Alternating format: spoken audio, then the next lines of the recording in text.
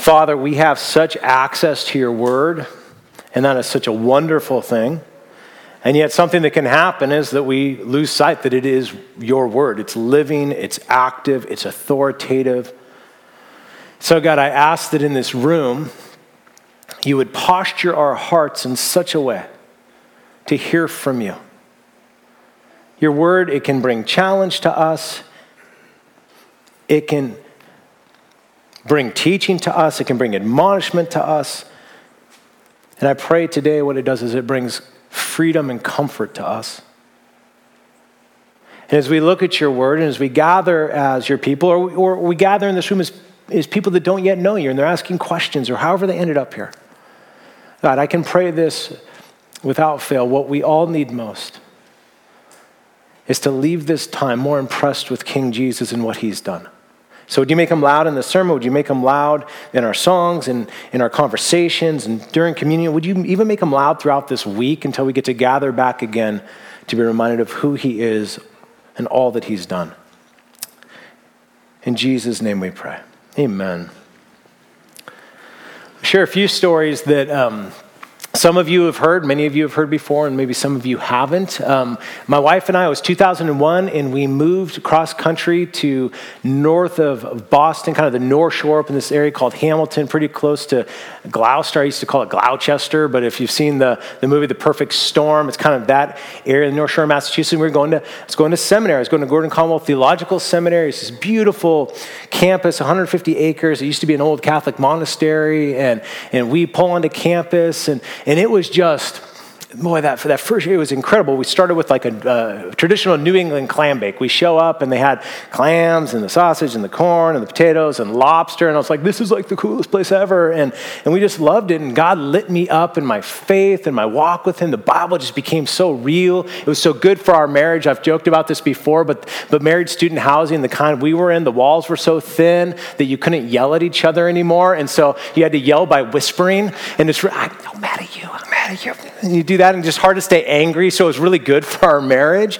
And when we went, we'd been married a few years, and we'd always really wanted kids. And but we were going to wait 5-6 years, kind of get established a little bit. I was going to finish school, all that stuff. And then we just decided, come 2002, we were like, we just want to have a baby.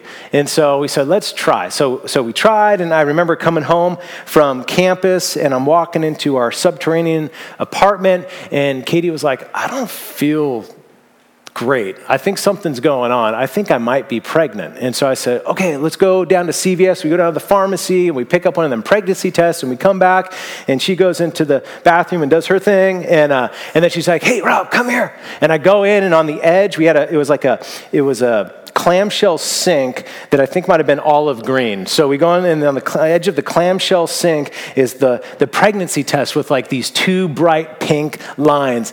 Amen, hallelujah, when that was a good thing, right? So that meant we were pregnant, and we were so excited, and it was just like this moment of, oh, this is incredible. I had a Hebrew exam the next day, but we were pregnant. I couldn't go study Hebrew. We need to go out and celebrate. So on a seminary scholarship income, and Katie was teaching, I said, let's splurge.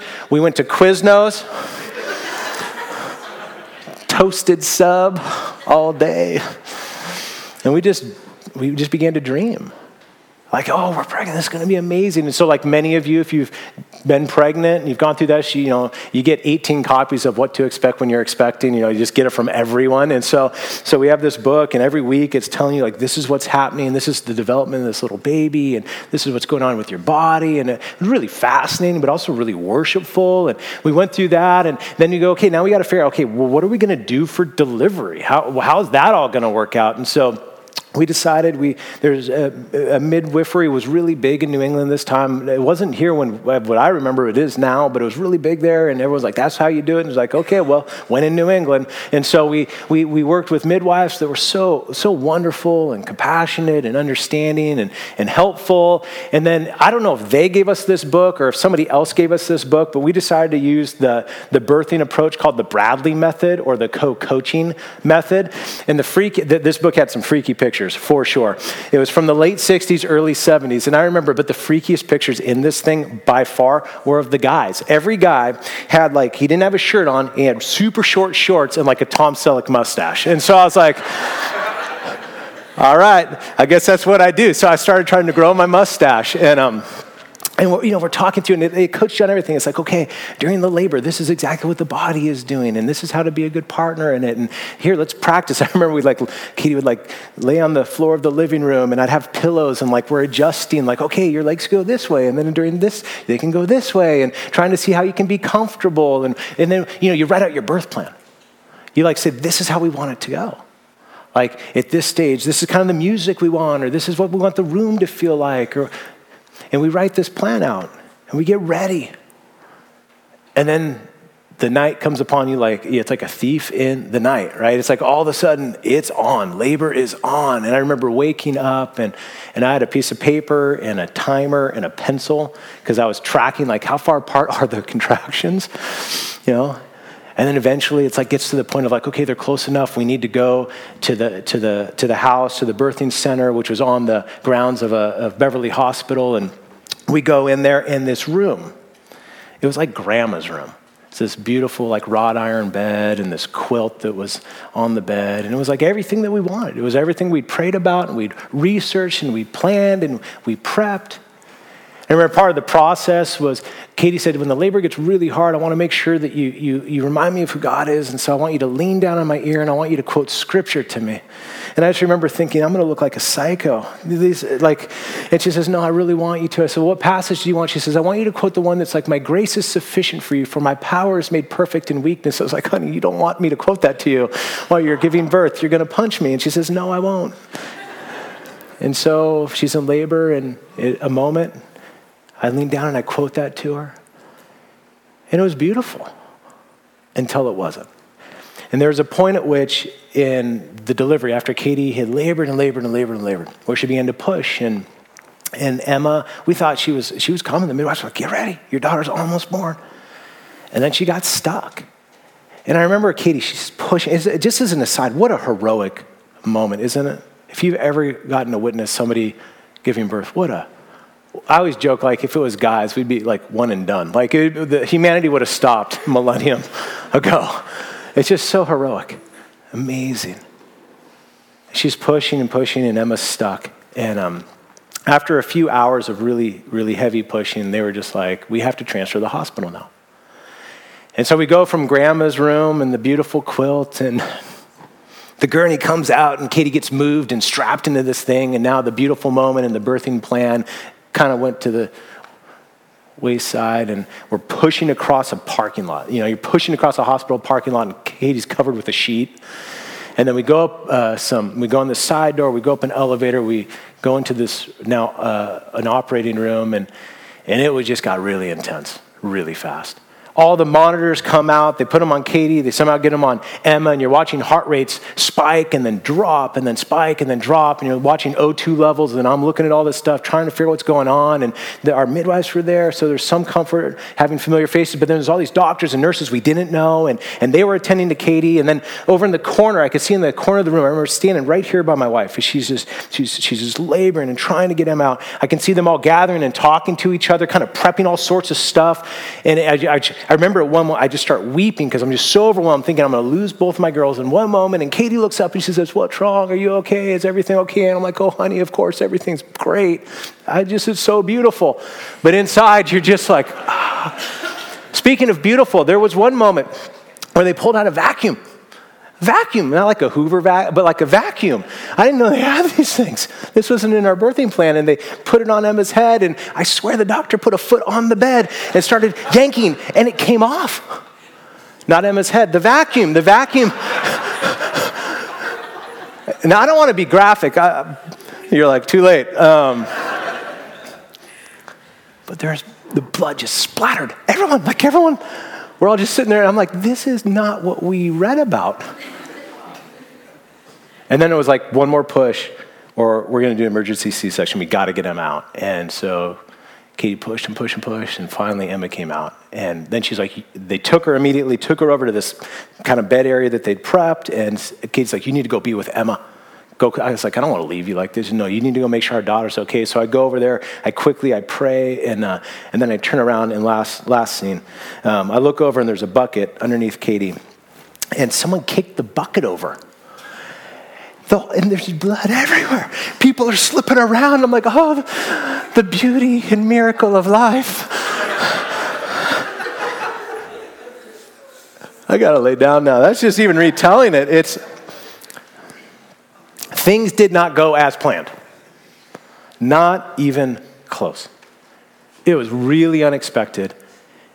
And it was frankly really, really hard. For many of us in this room, that's like the last 2 years. Really unexpected and really, really hard. Just getting hit by one thing after the next of just confusion and chaos and anger and disappointment and just really, really hard. And if it wasn't the last couple years, I'm pretty sure it's been part of your life. And I'm pretty sure it'll be part of your life. What do we do with this when things don't go as expected, particularly when things don't go well? We're going to look at one passage.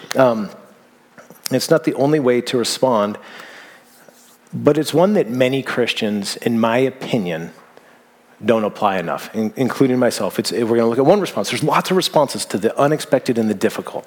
But we're going to look at one way of responding that, in my experience, is something that Christians do not take advantage of nearly enough. We're going to look at Acts chapter 8, verses 1 through 8. If you're able to stand for the reading of God's word, would you stand with me?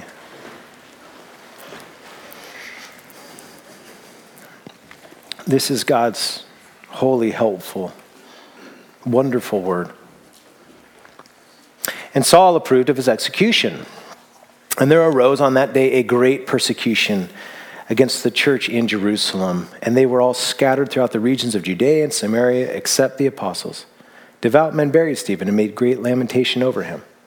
But Saul was ravaging the church, and entering house after house, he dragged off men and women and committed them to prison. Now those who were scattered, they went about preaching the word. Philip went down to the city of Samaria and proclaimed to them the Christ. And the crowds with one accord paid attention to what was being said by Philip when they heard him and saw the signs that he did. For unclean spirits, crying out with a loud voice, came out of many who had them. And many who were paralyzed or lame were healed. So there was much joy in that city. Feel free to grab a seat. I don't know if you remember where you were at the first week of March 2020, but when COVID kind of got some steam. I mean, we'd heard rumblings of things, but because of what was happening down, I think it was like Life Center down in Kirkland, this long-term care facility, everything was spreading and people were beginning to die. And like you go to the grocery store and you can't find toilet paper, and it's like you're stockpiling gasoline, and it's just like there's this moment. And so I decided I'm going to do a one-off sermon. I think we're in the Galatians. I think we're in a series on Galatians at the time, and I was like, we're going to do a one-off sermon. I'm just going to talk about anxiety. And so dipped into Philippians chapter 4, and I don't do that often where we do these one-offs, but there's times where I just think that's what we're supposed to do. And I would have never believed you if you thought that would have been the last sermon I got to preach to real people for months and months and months. Because that following week is when all these edicts came in. Don't politicize it. That's not where we're going with this, but that we weren't going to meet together. And I will remind you, there was a little stretch, like 10 days, where everybody in the world was united because we all thought we were going to die. It's amazing how death can do that for you. But everyone was united, and so we shifted. We had all this strategy. We had all this momentum.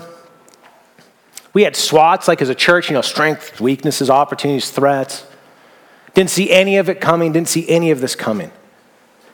How disruptive it would be. How destructive, how prolonged. What do you do when the unexpected hits? Well, let me give you the 2020 word of the year, at least the one I heard the most. Maybe you know it. Maybe you could help me say it. It starts with a P. It ends with an ivot. We pivot, right? Don't you hate that word now? Isn't that like the worst word ever in the history? Pivot, we're going to pivot. We're going to pivot over here, pivot over here. Pivot. I had a rhyme in my head that I didn't say. Progressive sanctification. But we're just going to pivot. We're going to adjust. We're going to respond. At this time, the COVID was growing, restrictions were growing. I was part of a number of cohorts of pastors. It was like, you guys need to get ready for like 50% drop in giving. You got to figure out who you're going to lay off. Those are the conversations I'm having in those early days. And for me, when I'm faced with challenges like this, things that are unexpected, I'm going to bust through the wall sort of guy. I'm going to go harder kind of guy. I'm going to work harder. I'm going to read. I'm going to strategize. I'm getting after it. Oh, it's a challenge. Not for me. Let's go. And so I just fought. And it was like, we're going to adjust to this online presence, and we're going to reach more people than we've ever reached. And I mean, if you go back and look at like numbers of viewers and things like that, it's true. It was like biggest services ever because everybody thought they were going to die. And so all of your friends and family members that don't know you, like everybody's tuning in. And it was just like, let's go. And so what I did with the unexpected is I faced it with a whole lot of fight. A whole lot of fight. A lot of us did. Like your fighting might have looked like getting like a sourdough starter and learning how to bake. I'm going to tear it up with my cupcakes. And you just got crazy about it. You set up like 5 home offices, right? You got offices everywhere so you can try to do your jobs, and your kids are online school, and you're like figuring all this stuff out. I thought about like people in our church who own coffee shops and restaurants or work in bars, like places where like how do you make a living when you can't do the very thing that you do, like get people together in a space, and some of the creativity that came out of that, and some of the labor and work that came out of that. We tried to like face all this stuff with things like Zoom happy hours. You remember those? It's like the most unhappy hour. It's like the most awkward moments ever. You just fought. I fought. We fought. And boy, by fall of 2020, I was so tired. I was so tired of pivoting. I was so exhausted. I was so discouraged.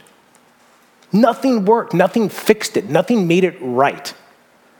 By that point, not just COVID, but the racial tensions that just erupted. You're too woke. You're not woke enough. Well, what do you mean? I don't know, but you're not.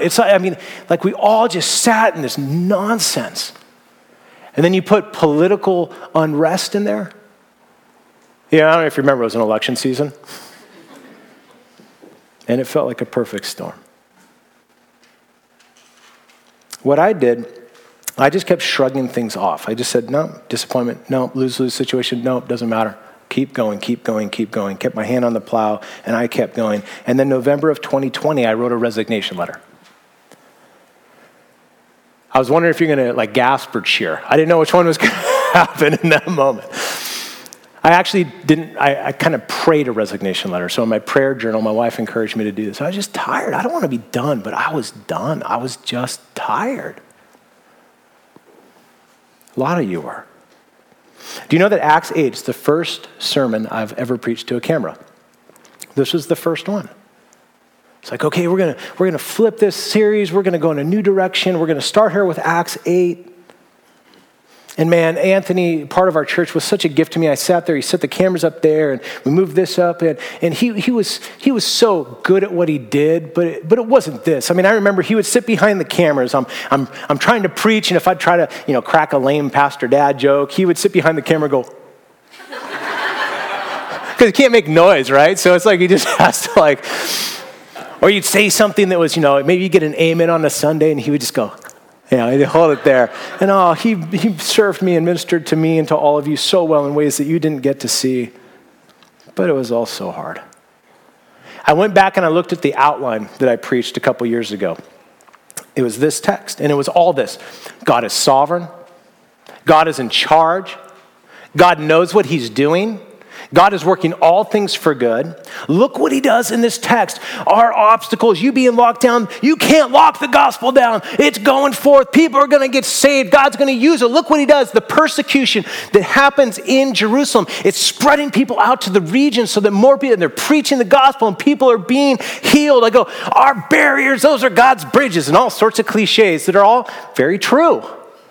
They're all true. They're all true. God is strong and sovereign. His ways are right. Nothing takes him by surprise, even when we are. So let me tell you what was completely missing in that sermon that I preached a couple years ago that I've been wanting to talk about really almost ever since. Verse 2. Verse 2. Devout men buried Stephen and made great lamentation over him. Now, I don't think it went in the sermon at all. I didn't go back and listen to it, but it wasn't in my notes. It was a footnote, an afterthought, not even on my radar screen. Their friend died, and they were sad. They made great lamentation over him. That phrase can mean to beat the breast, just pound on your heart, or to pound on the ground. Because whatever it is that you just went through is worth weeping over. I want to go back to this text for a while to repreach it, to point this out. I've been waiting for a time. I was going to do like a night of lament where we could get to this, hey, let's just recognize like this hurricane that just came in and tore a bunch of stuff up and just be sad together. I don't know why I chose this Sunday. I just felt like it was time. It might have been like because I got texts from a bunch of people in our church that are part of Faith Life in town, and they're going through, they're laying off 10% of their workforce, and that obviously impacts a lot of people in our church, but not just the people that get laid off, but the people that are still there. I was in a company that went through like 7 rounds of layoffs after the .com explosion and implosion. It's just sad and tough and hard. I don't know if it's because... I think about this resignation letter that I wrote and how quick, or not how close I was to hitting eject, but just how tired I was. And I think about like the trauma in your marriages, of being in these pressure cooker environments, of being locked down and all these confusing things, and the divisions of friendships over politics and mass or no mass, and within family units, and the frustrations with kids, and like just we were all in this weird, hard. It's like life got compressed. And maybe you're just tired. Maybe you don't have to hit eject. Maybe you're just hurting.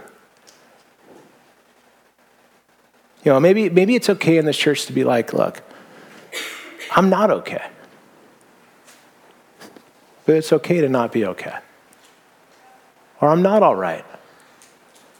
Even though maybe I know I'll be all right at some point, but I'm not all right now. Verse 2 gives us that. Verse 2 lets us see. I don't assume everyone here is in the same spot, but I felt like it was important to take this moment and say this. Do you feel not just the permission, but the need to be sad about the losses you face in life? To take time to make a great lamentation, to beat the breast. I had 3 handles that I used as I was trying to process serving our church as a pastor here and serving my family as a dad and a husband. As I went into COVID, the first one was an MRI. This is like an MRI on our church. Like it doesn't cause anything. It just gets in and shows us what's behind what we didn't see before. And this is good. I think this is good. I had an Evernote document, and I would just populate it with ideas of things I'm learning. And I did the same thing with my family, stuff about myself and my family. Like what's it exposing, both good and needs growth and all those things. And then I went to stress test. This is like a stress test. Like, hey, if we can make it through this, it's like you're running on the treadmill, they're pulling up the incline, you get 28 minutes in, your heart didn't explode. It's like, wow, we're okay. We're still here. And that's not a small thing, church. Like, we're still here. One of the ones I went to very quickly was it's a gift. That's where my Acts 8 sermon was. It's a gift. God is not wasting this. He does not waste anything. He doesn't. I believe that with everything in me. I believe it with everything in me. But here's what I didn't get to until what I would say later than I should have. It's also trauma. It's trauma. Some bad stuff happened and it hurts. And it's okay to not just Bible that with cliches. It's okay to just say, this hurts.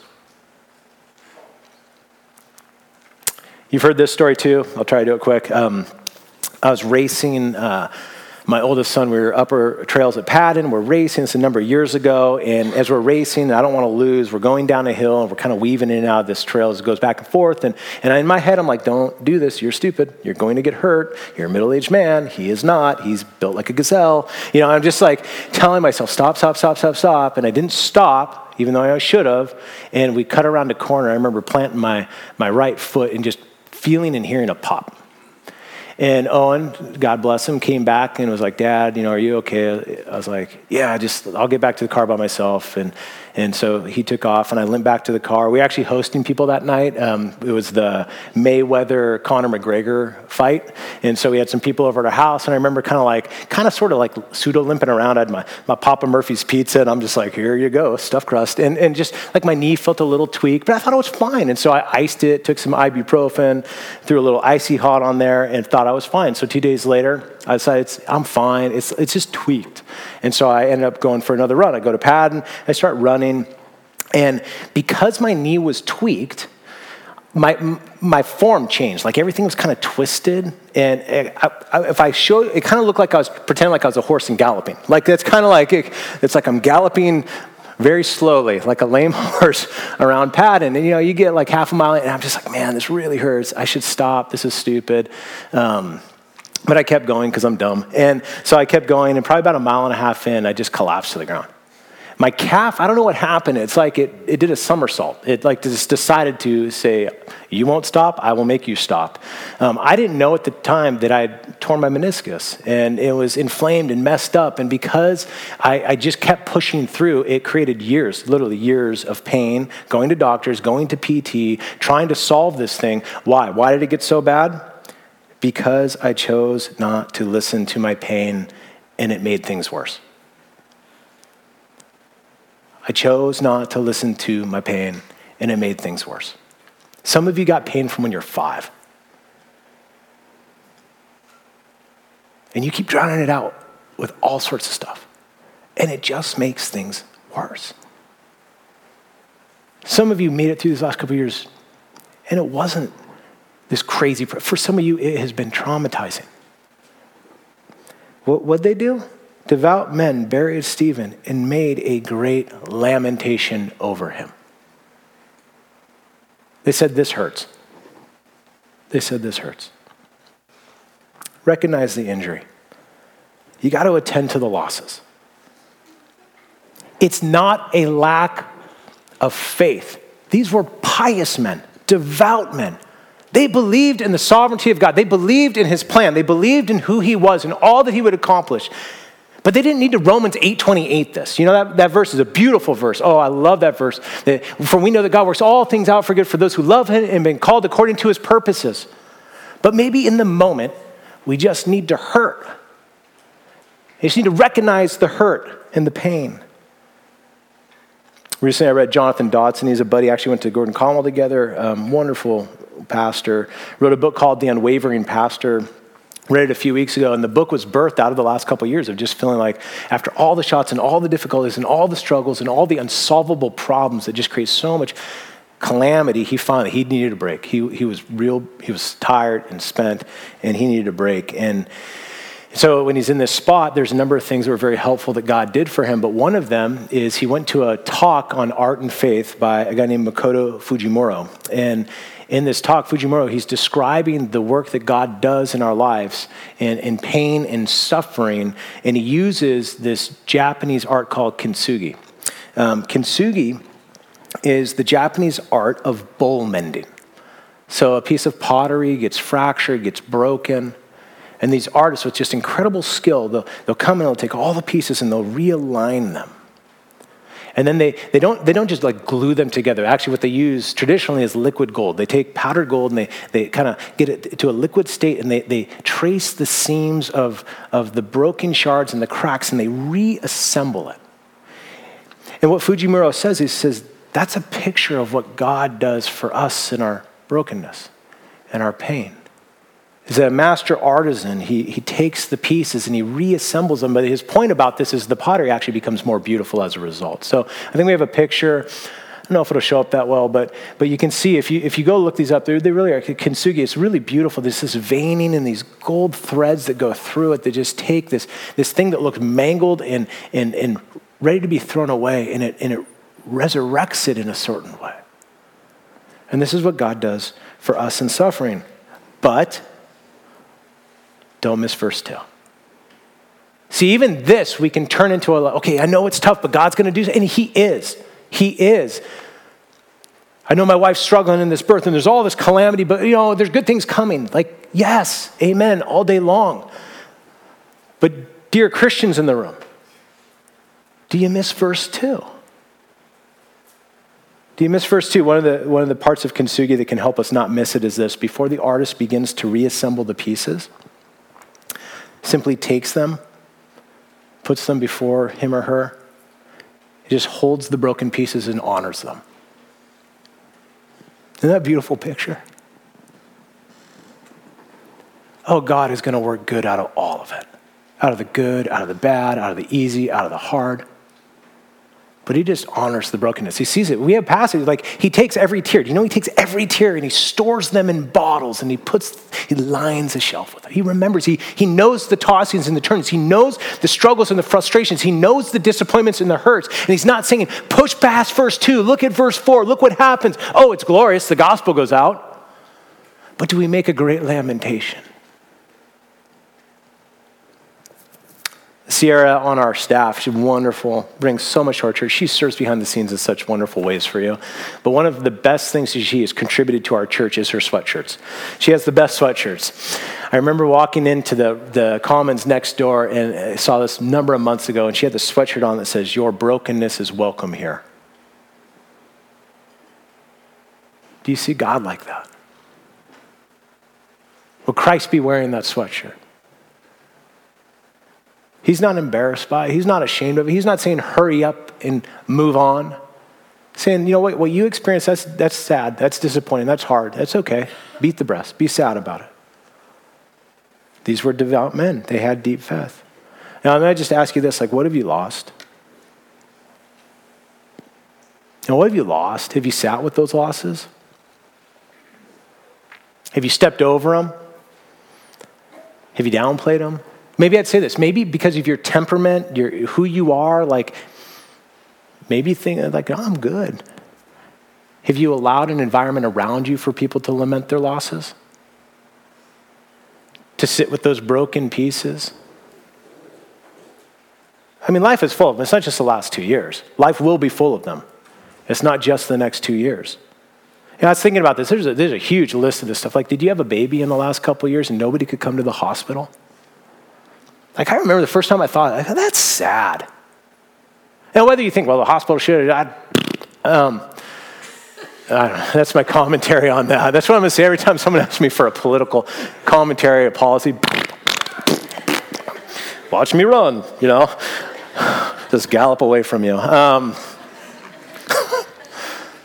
that's sad. You get married in the last couple of years and people have different wristbands to signal. It's the green one, hey, hug me. The yellow one, 6 feet. The red one, I'm going to be in my car. Literally different colors to try to alert. You shouldn't have to. Weddings are complicated enough to have to figure that one out. All the baby showers and, it's you're air fiving each other from across the room. All the times that we've spent in each other's garages pretending that was good, enjoyable. I didn't get to hug my father-in-law who has Parkinson's pretty advanced for a year.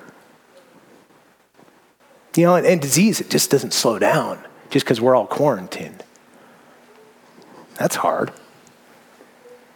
People in our church, a 50-year wedding celebration, couldn't do it. All the trips canceled. Prom. When prom got canceled, it's the father of a senior. I was like, woohoo! And then I was like, that's actually really sad. That's sad, no prom. Maybe you got really sick. We had people in our church that went through cancer basically alone. Because it was just so hard to get in the hospital. You just couldn't do it. That's really sad. How about this one that probably far too many of us experienced? Friends. You lost some friends. Now, let's just be honest. There's a lot of people that used to be here that aren't here. There's a lot of people that you were in communion with in your living rooms, in your lives.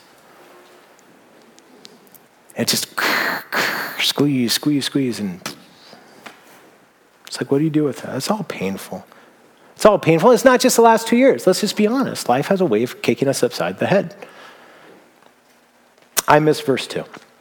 And it's really all I'm preaching today. Just so you know, if you're wow, this is a long sermon on one verse. I just don't want us to miss verse 2. Lament the losses. And when you're ready, this is an important part, when you're ready, then you can go look for the wins. I stepped right over the pain. I step right past it. It's my tendency to. And I look for the win. Lament the loss, and when you're ready, you can start looking for the win. God in his wisdom, I love these verses. Like I said, I'm really focused on verse 2, but I want to give you a little context.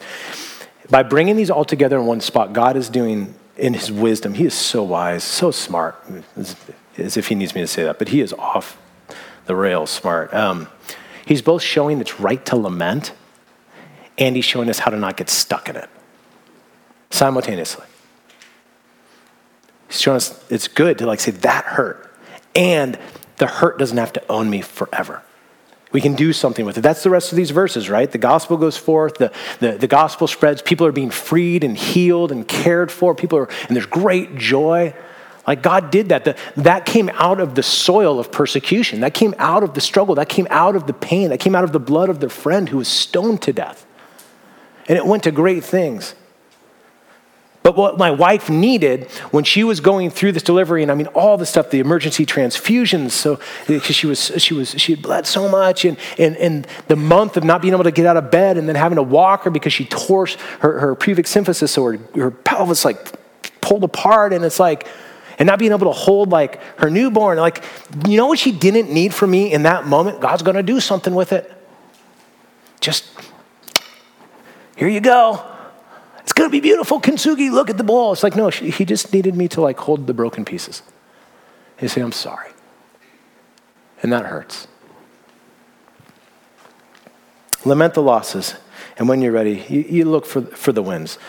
They're scattered, they're preaching the word, there's joy, all that. Perhaps it's hard for you. I'm in a spot, I'll just share personally, I'm in the spot of celebrating the wins. I've gone through a process of really I got to grieve some stuff. I got to sit there and do a bubble bath, light some candles, turn some Enya on, or listen to pan flute. I've done that, and I haven't really done that, but I've spent time just doing that. So I'm in a spot of I'm excited about what God is doing. I am. Maybe you're not there. Maybe it's hard for you to see the wins. Maybe everything just feels like you're in the pit right now. Wherever you're at, parents are exhausted, hospitals are still hard to visit, marriages are still struggling. Our nation is increasingly divided. Here's the promise. This text alludes to it. The gospel declares it. The winds are coming. The winds are coming. The last few years didn't go as planned. They were really unexpected. For many of us, they're very difficult, very unexpected. In some ways, I find some comfort in that. For what story is more unexpected than the gospel? And think how that turned out. None of us would have written the story of God, who in the highest heavens can't contain, coming as a baby. None of us wrote that one. And then living life as a man of sorrows who knows what it's like to be misunderstood, who knows what it's like to lose friends, who knows what it's like to be hungry, who knows what it's to have threats against him, who knows what it's like to suffer in the hands of the abuses of power, who knows all of that. And then God, not just born as a baby, but God goes to a cross and dies in the place of all those that trust in him. Not his friends, his enemies, those that were running from him. And you got to admit, we know how that story turns out, but in that moment, you got to go oh, this looks dark. It's done. It's over. What good could come from this? And yet it gives way to a resurrection, which is this declaration and statement. It brings the reality of Christianity. It brings the reality of life experience. That there are a lot of hard things, and there's some suffering that happens, but in the morning, there's a resurrection. One day the losses will come untrue. One day the hard stuff will be gone. And all that will be left is the resurrection of Christ and the new creation that is coming. And I want you to hear that, but right now say, you know what? I'm hurting. Yeah, I'm not all right now.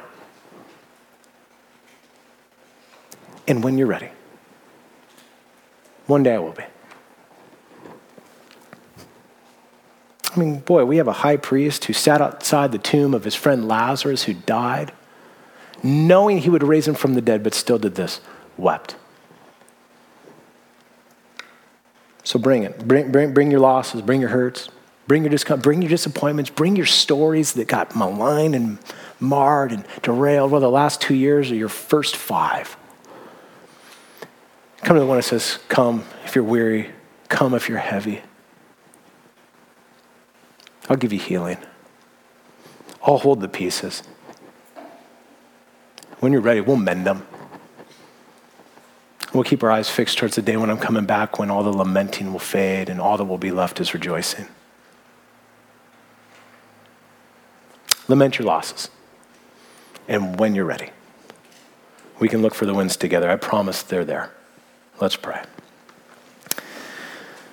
Father in heaven, our souls, they find rest in you alone. Our hope comes from you. You alone are our rock and our salvation. You are our fortress. While we might be shaken, it won't last forever.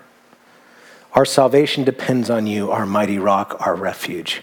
Grant us grace to trust in you at all times. Oh, what grace that we can pour out our hearts to you. We thank you that we can be honest about the losses, that we don't have to rush through the injury, that we don't have to ignore the trauma or the hurt. And we praise you that one day all losses will come untrue. And all that will be left is the victory of King Jesus, our Savior, Redeemer, King, friend. Oh, it is in his matchless, mending name we pray. Amen. Thank you for letting me call a bit of an audible this week. We're going to respond by receiving communion together. There's really no better response every week than reminding ourselves of all that Christ has done and all that he promises to do. In this room, there's 4 different stations set up. There's 2 in the back that are both individual serve communion. If you're more comfortable there, there's bread and juice on this side, and there's bread and wine on this side for those that would prefer to receive communion that way. We're not rushed during this time, so you take whatever time you want. The band will play a little bit instrumental, and then we'll sing a few songs together. As you feel ready, go to this table. You don't need to come whole. You don't need to come heroic. You can come joyfully. You can come with tears. You can come with whatever you come. I just encourage you to sit in the pew before the Lord long enough to see him holding you and the things that hurt. And then go to this table and do what it says. You're declaring his death until he comes. You're declaring that the great mender is coming back. And then when you go to this table, receive these elements. The only barrier here is need. To go into this table, it's that I need a savior, I need a redeemer, I need one to forgive me, need one to purchase me back. I can't do it. I can't make myself right before God, but Christ can. So you don't need to do anything other than that, just to come with that need. Go to the table as you feel led.